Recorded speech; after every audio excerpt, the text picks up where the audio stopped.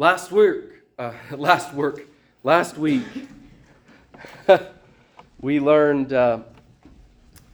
not all who hear the word receive it.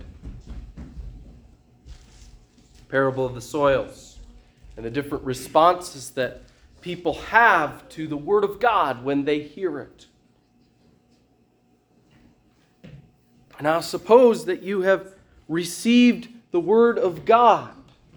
You believe the kingdom is here.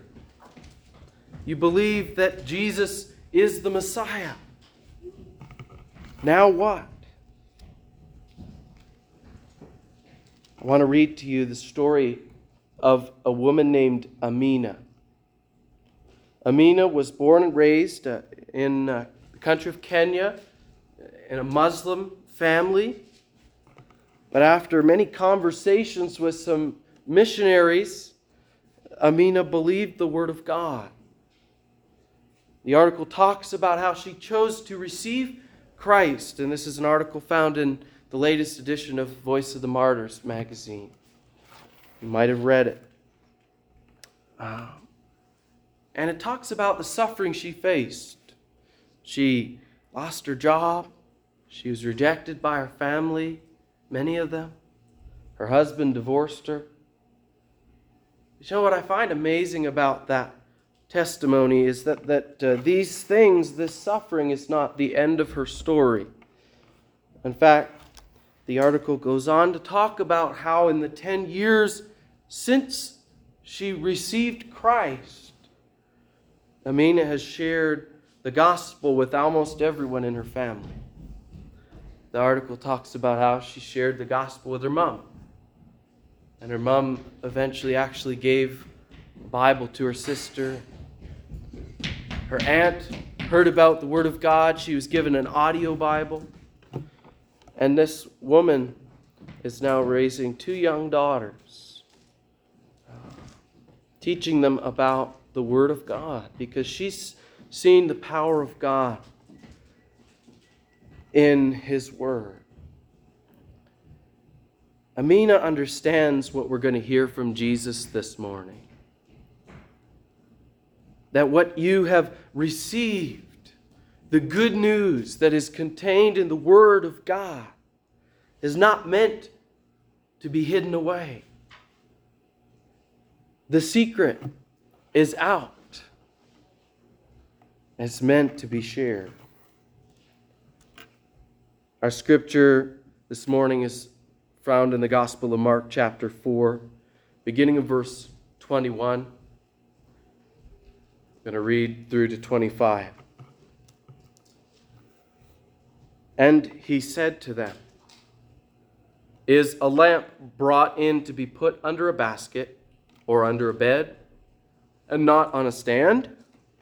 For nothing is hidden except to be made manifest, nor is anything secret except to come to light. If anyone has ears to hear, let him hear." And he said to them, "Pay attention to what you hear. With the measure you use, it will be measured to you, and still more will be added to you. For to the one who has, more will be given, and from the one who has not, even what he has will be taken away." May God bless the reading of His Word this morning and give us understanding. Jesus here gives 2 proverbial sayings. First about a lamp, and second about a measuring container. The first parable about the lamp is found in verses 21 and 22 also.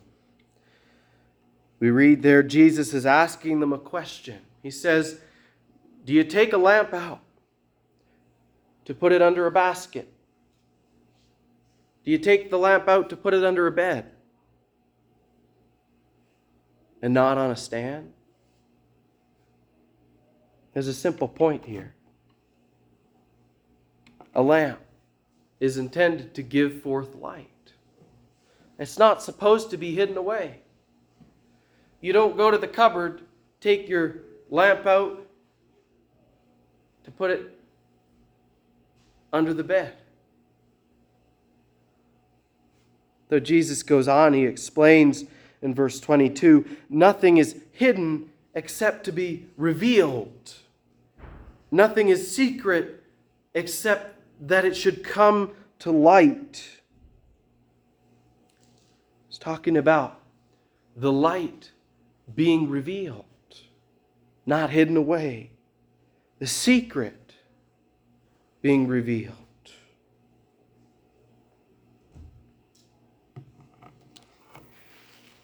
What secret is Jesus talking about here? You may remember last week, Mark 4:10-13, the disciples are asking Jesus about the parables. Jesus gives an explanation to them. And he says in verse 11 of Mark chapter 4, to you has been given the secret of the kingdom of God. He's talking about the kingdom of God here. That it was veiled. It was hidden. It's now being revealed. And it's not time for that secret to be hidden any longer. It's meant to give forth light. The knowledge of the kingdom of God. This has been the central focus of Jesus' ministry since the beginning of Mark chapter 1. In Mark chapter 1 verse 14, Jesus is proclaiming the kingdom of God is at hand. The kingdom of God, His reign,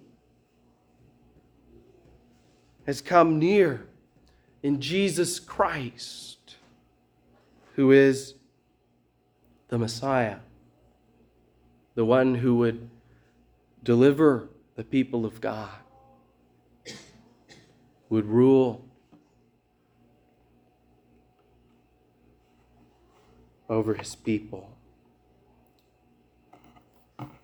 Now, during the time of Jesus' ministry, the kingdom of God was still unfolding. The disciples at this point did not know that Jesus must suffer and die to bring them into His kingdom.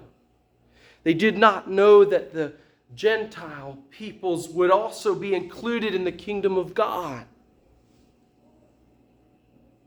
But God was revealing His plan.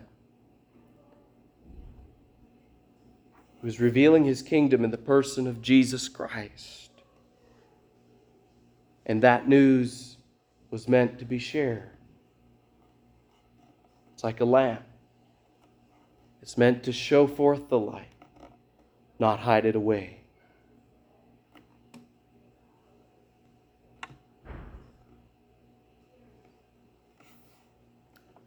After telling us this, Jesus gives a second figurative saying in verses 23-25. Now, this saying in particular emphasizes how we respond to the revelation of the kingdom of God.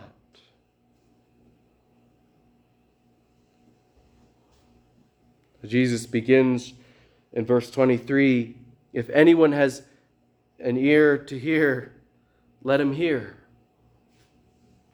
That same call as we saw last week in the parable of the soils.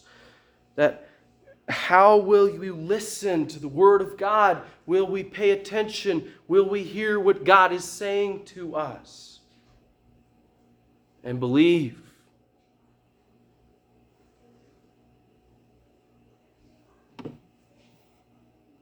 Receive that Word. Jesus goes on to say in verse 24, pay attention to what you hear.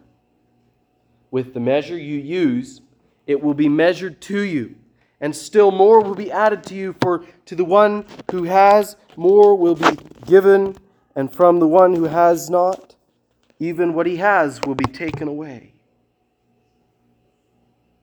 This parable is a parable about a measure.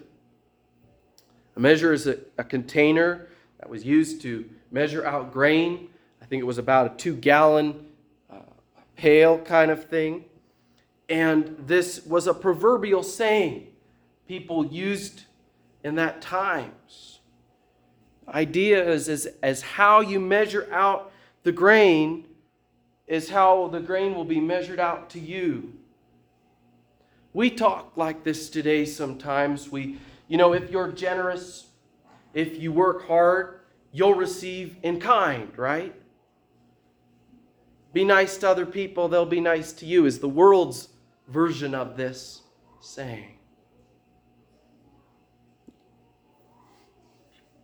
Today we might say, you get what you give. But notice here that when Jesus talks about what you measure out, he's talking about something specific. He's talking in the context of paying attention to what you hear, in the context of the Word of God, the revelation that has been given to you of the kingdom of God and who that King is. How we will respond to the authority of God as revealed in Jesus Christ. And so, verse 25, to the one who has, that is the one who has accepted the word and then lived in light of it, measures it out, uses the word, puts it to use. Such a person who lives and gives the word will reap the benefits. More will be given, Jesus says. That might look differently than we expect. Jesus isn't promising you're going to get more earthly treasures here, as though if you do what God tells you, you'll get what you want in return. He promises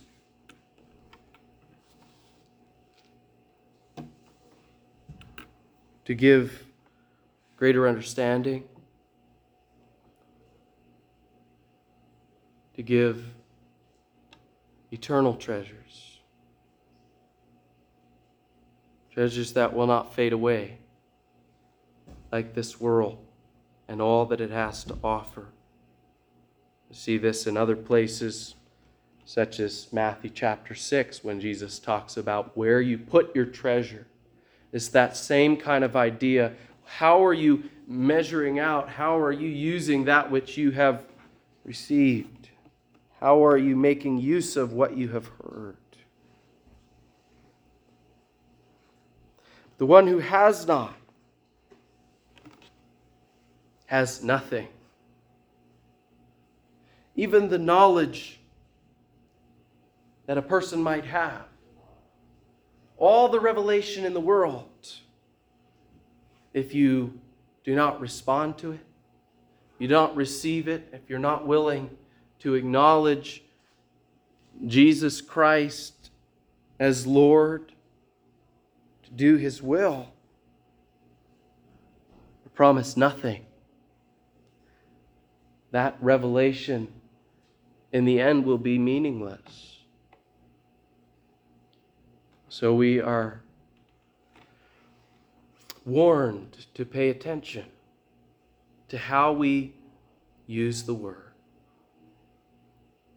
We grow in wisdom, not just as we have more revelation, but as we apply the Word of God to our lives, as we submit ourselves to the revelation that we have received in the Word of God.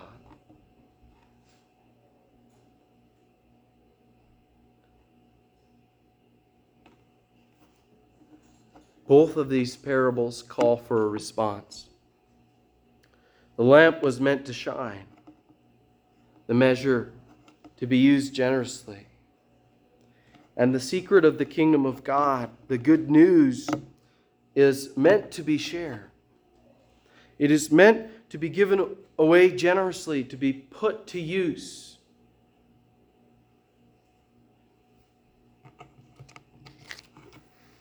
Not to do so shows that we have not understood the good news of God's kingdom. We don't understand the grace of God. And we might say we've received the good news. I want to suggest two paths towards applying this text then. We say we listen. We say we heard the word of God and we believe it. The first path towards applying this text is that we would not be a people who hide the truth. That we would not be the sort of isolationists off in our corner of those in the know. We're to be the light of the world. We're to be a people who show forth the Word of God. That the truth is not hidden away in our lives. That it would show both in how we live and how we speak. So that we would share the good news. Good news is meant to be shared. How will we do that then? How will we show forth the truth, the revelation, the Word of God that we have received?